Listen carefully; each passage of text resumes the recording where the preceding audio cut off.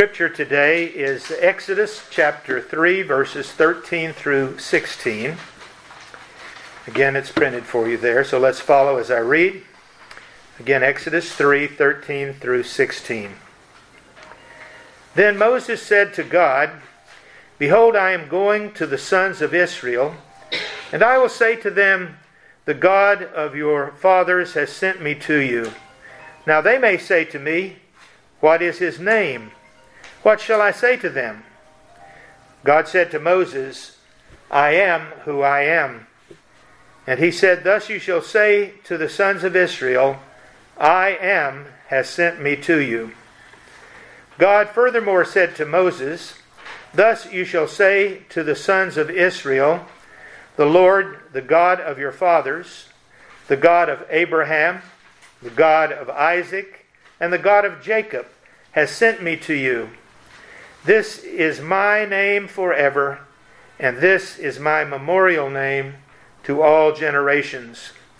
Go and gather the elders of Israel together, and say to them, the Lord, the God of your fathers, the God of Abraham, Isaac, and Jacob, has appeared to me, saying, I am indeed concerned about you, and what has been done to you in Egypt."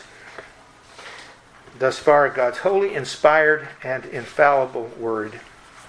Thanks be to God. Heavenly Father, we pray now your Holy Spirit to teach us.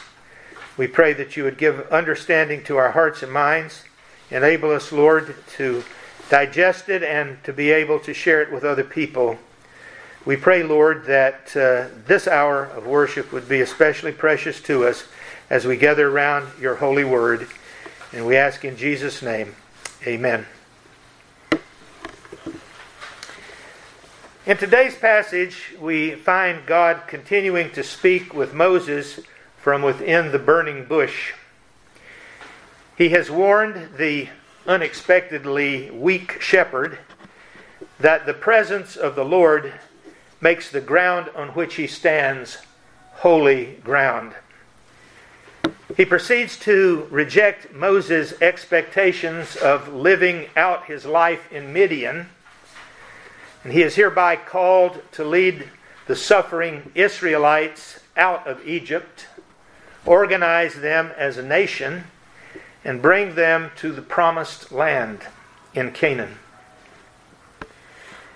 But Moses, who once was the mighty prince of Egypt, now wonders if he is up to the task. You may recall in our previous study, he says, "Who am I that I should take on this task?" Well, God responds with a promise to be with him through it all. "I will be with you," he says. And that really is good news. If God is with us, if God is for us, then who can stand against us? That's the Apostle Paul speaking. God responds with a promise to be with him through it all, and Moses' authority before suspicious Israelites and a mocking Pharaoh is nothing less than the name of the Lord.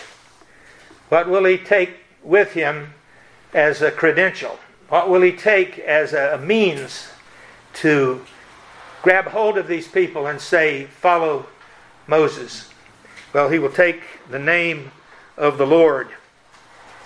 And he'll take it in a new form.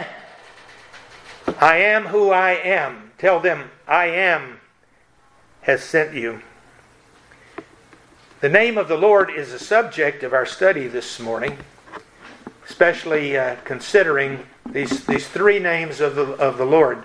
First of all, Elohim, which simply means God. And then Yahweh or Jehovah, which is really the name that the Lord says here will be his name forever, the name that he's to be remembered by. And then finally, I am who I am. So we begin with this point, and that is, what is his name? That's the anticipated question, but also an expression of doubt from the Israelites. In other words, Moses says, I know when I go to them, they're going to ask this question, what is his name? And as they ask it, they're saying, are you really going to give us a name that we've never heard, an authority, a credential that will change our attitude? So let's ask this question. What is his name? I've given you three designations. Elohim, which is just God, or Yahweh, which is the covenant name that God says that He will give to His people, and then the I Am. To give someone your name is to invite that person to be your friend. Now that's true today to a large extent, but back in the ancient times, it maybe carried a little more weight than it does for us today. Well, we often say to people that we meet in social situations, what is your name? And go on to ask where they come from and so forth. But in these older times, when you ask someone for their name, they didn't just throw it out to you as though that's what everybody does. They were a little reluctant because, indeed, that was a request, can I be your friend? Will you be my friend? And God looks at it just in that way, that when He gives us His name, He says, I want to be your friend. I will be your friend if you take my name seriously and you hold it with reverence and you hold it with respect and you hold it in a loving way. I will be your friend. So to grant the use of one's name, in particular here God's name, is to promise the power associated with it. Now we often talk about people who are name droppers because we think, if I tell, well, once I met this movie star, once I met this politician, or once I met this famous businessman, that gives me some cachet. Well, to use God's name, and again, we're looking at this from the perspective of those ancient times, is to have the power that's associated with it. If you invoke the name of the Lord, then a certain power, a certain authority, a certain drive, and a certain forceful application goes along with that. So they're asking the Israelites, as anticipated by Moses, they're asking what power will be associated with this name. We get lots of names, they say. There are all kinds of gods in Egypt that have names. But what will it do us? What good will it be for us? And God is in effect saying to them, I'll give you my name in various kinds of ways, and when it's used, there will be power behind it. Things will happen. Things will change. When you come to me and ask me for something, I will grant it because you know my name, you're my friend. But when you take it to others like Pharaoh and so forth, when you use that name, Pharaoh will listen. And we'll find that Moses, when he does go to Pharaoh eventually, Pharaoh doesn't say to him immediately, he gets around to it later, but he doesn't say immediately, oh, get out of here. Rather, he kind of is taken aback. The name of Yahweh, Jehovah, the name I Am. Of course, Moses doesn't tell him that name, but the whole idea that this name has authority, that the true God has given His name to His people, and now they're going to use it in a powerful way. This is what seems now to be coming about. You'll find the name Yahweh as far back as Genesis 2. Now, a little later in Genesis 4, we read that people finally began to call on the name of the Lord. And then when we get around to the children of Israel, we find that they're not using it very much at all. And God's point in all this is that you haven't really used my name. You haven't really taken the power that this name has and applied it. But when Moses gets there, when Moses becomes your leader, that name will take on great significance. The name Yahweh and the name I Am, which is something like Ehyeh, they're very much a part of the verb to be, the same I Am. So you're not really far apart when you have Yahweh and I Am. they're really very much the same. They just come at it from a bit of a different angle. One is third person, one is first person, one is somewhat oriented toward the future, the other more toward the present. But this name is God's name that He gives to His people that will go beyond just the idea of God, or in Egyptian minds, another one of the gods. This is the God. This is the God of power. This is the God who loves His people, and you better pay attention to Him. And Pharaoh will say, well, I never heard this name before. And in effect, Moses says, but you're going to hear a lot of it from now on. In declaring His name to be I am, Yahweh, Jehovah, clarifies two things with the people especially. His uniqueness. There's no God like this. I am the one. I am He. And His eternal being. This is the God, not just who's appeared on the scene, but the God who is from all eternity. This is the Creator God. This is God who is self-sufficient and needs no help from anybody else.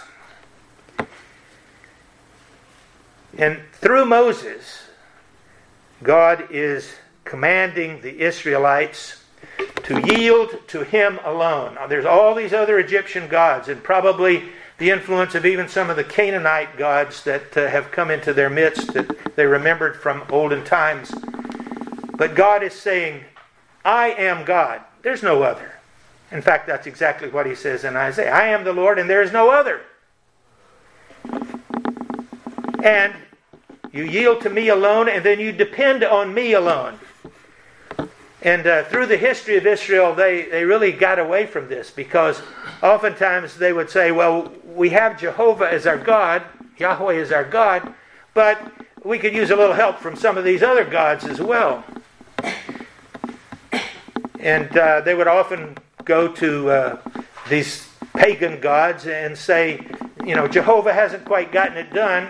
How about you helping us too? Of course, they're just talking to nothing when they do that. But that was in their minds and hearts. Now, again, if you go back all the way to Genesis, these Israelites in Egypt would have had this name passed along generation after generation after generation up until this time. But they weren't really taking it all that seriously. Yahweh was just another one of the gods that they were familiar with in name, but not really in practice. And so Moses is saying, remember the God of your fathers, the God of Abraham, the God of Isaac, the God of Jacob. That's the God that you're dealing with, and that's the only God there is. He is the great I am. He is the unique, the one, the only, the self-sufficient, the eternal God. And yet, we also have an interesting thing in the New Testament. Because there comes into the world the Son of God, the Lord Jesus Christ. He takes human flesh, He dwells among us, and He has a name. And specifically, God, Yahweh, had said, you shall call His name Jesus, for He will save His people from their sins. So we really have a fourth name among the three that I've mentioned. Just God in general, and Yahweh, and I am. You have Jesus. And the Lord says through the apostle that He has the name which is above every name. That even if you have all the other names, even if you have the name I am, you still haven't got it all until you have Jesus. And we're called upon to take the name seriously. And Jesus comes and says, I want to be your friend. And I want to be your Savior. And I want to give you power. All power in heaven and earth is given unto me, He says. Go therefore and make disciples of all the nations. Remember the name then that is above every name. And that name belongs to Jesus. But we're not saying that Jesus is not I am, or that He's not Yahweh, or that He's not God as generally people think of God. We're saying that He has all those names, and when you have Jesus, you have all the rest of it. What is His name? Well, I hope I've laid that out for you. Secondly, we have, this is my name forever. God says. This is verse 15. This is my name forever. This is my memorial name. And it's God's enthusiastic comment. Do you pick that up as we read the Scriptures? God, in the midst of this kind of routine, normal talking, He says, my name is my name forever. It's my memorial name. I value my name. That's why in the Ten Commandments, we're told you shall not take the name of the Lord your God in vain. You'll not use it in some way that's without any purpose or meaning, or just to satisfy some quirk of your nature or the circumstances that you're in. Do not take the name of the Lord your God in vain. The Lord will not hold him guiltless that takes His name in vain, because He's enthusiastic for that name. You know, there's some people, they don't like the name that they were given at birth, and so they go to the judge and they say, I want to change my name from this to something else. But God says, I love my name which I have given myself, being God. My name is so precious, so wonderful to me. I'm enthusiastic about it. And to the Israelites and to me and to you, God says you should be enthusiastic about it too. To have that name, to have God as your friend, to have God say, you can use my name in connection with your life and your purpose and your hopes and your dreams and everything else. And you can use my name in circumstances where people may be against you because it's a powerful name. Oh, it's a wonderful thing. Be enthusiastic about that. Now, God does not need to identify Himself to His name. Let me start again. God does not need to identify Himself to Himself. He knows who He is. But the Israelites need to know Him as the radically distinct and self-existent God. It's a name that they haven't been using. It's a name that is out of the midst of the past, and now they're confronted with it.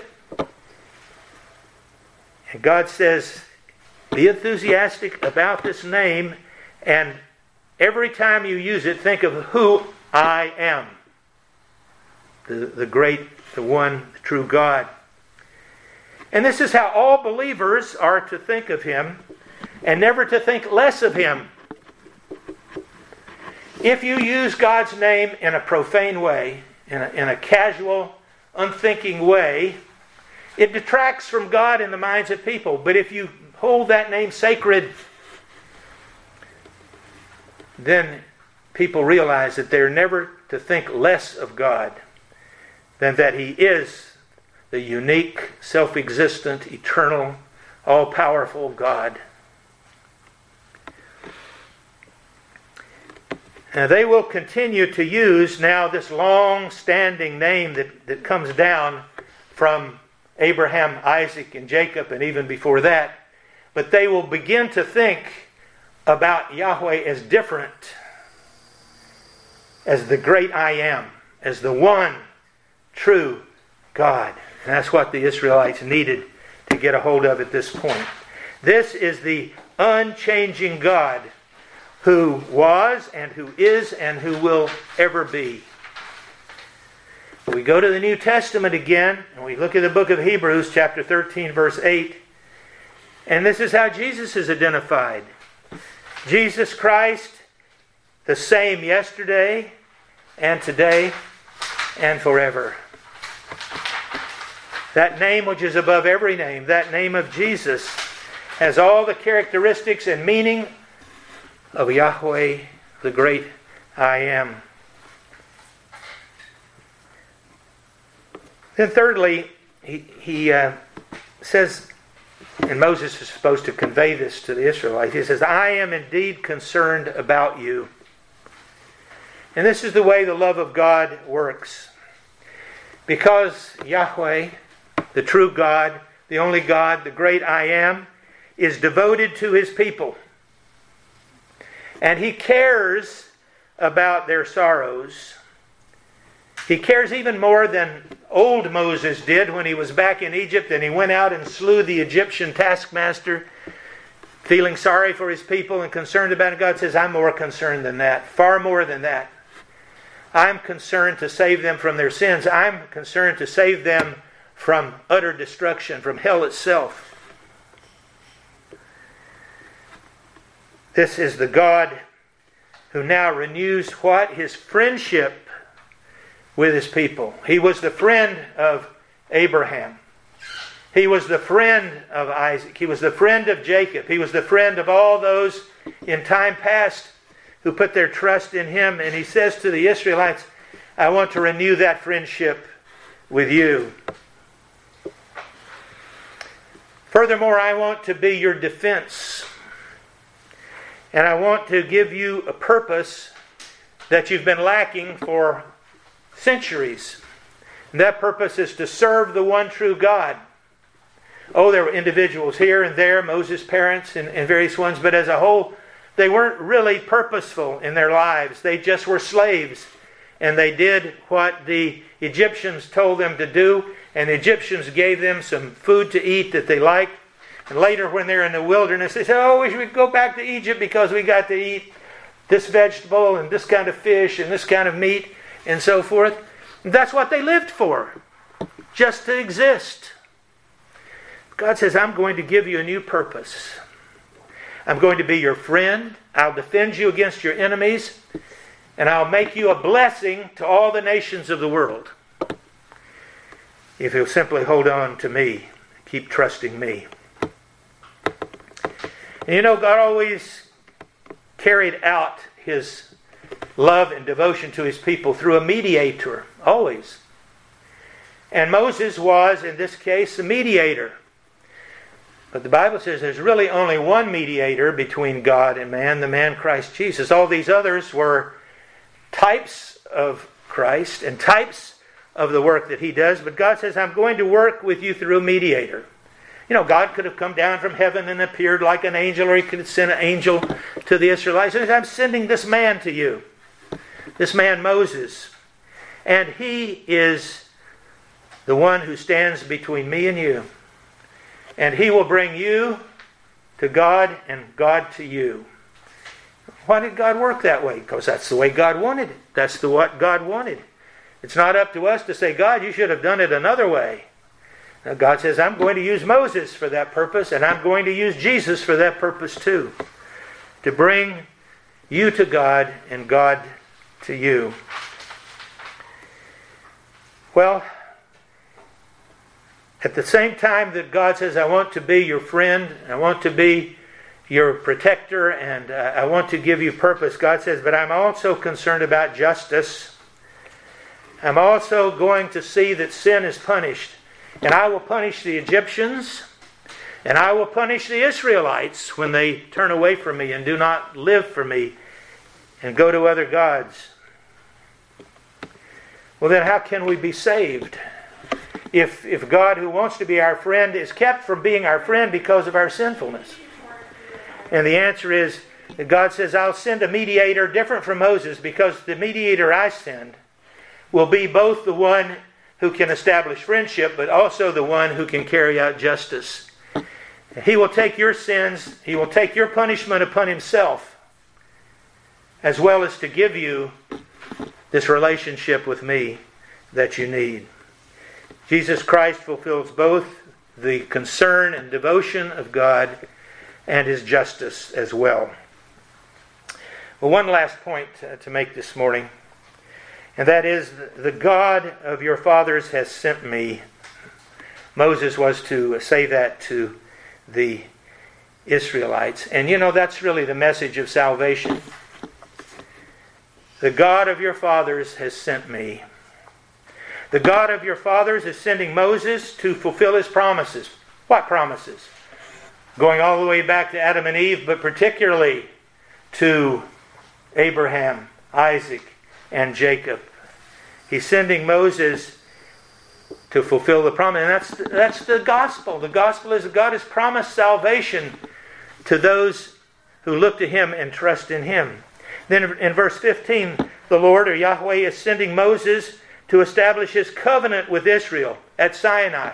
You're going to bring them back to this mountain, to Horeb, to Sinai. And there we will establish you as a nation. We will make you a people. and you will go to the promised land, and you will be my people and my light to the Gentiles. You will be my means of bringing the whole world to the knowledge of the truth. The Lord is sending Moses to establish His covenant. I am sending Moses to demonstrate His rule over Egypt and all creation. What is God saying when Moses goes to Pharaoh and all of these plagues come upon the Egyptians? He's saying, I am the ruler of the river, I am the ruler of the frogs, I am the ruler of the gnats, I am the ruler of the light and the darkness, I am the ruler of everything. And that's the gospel.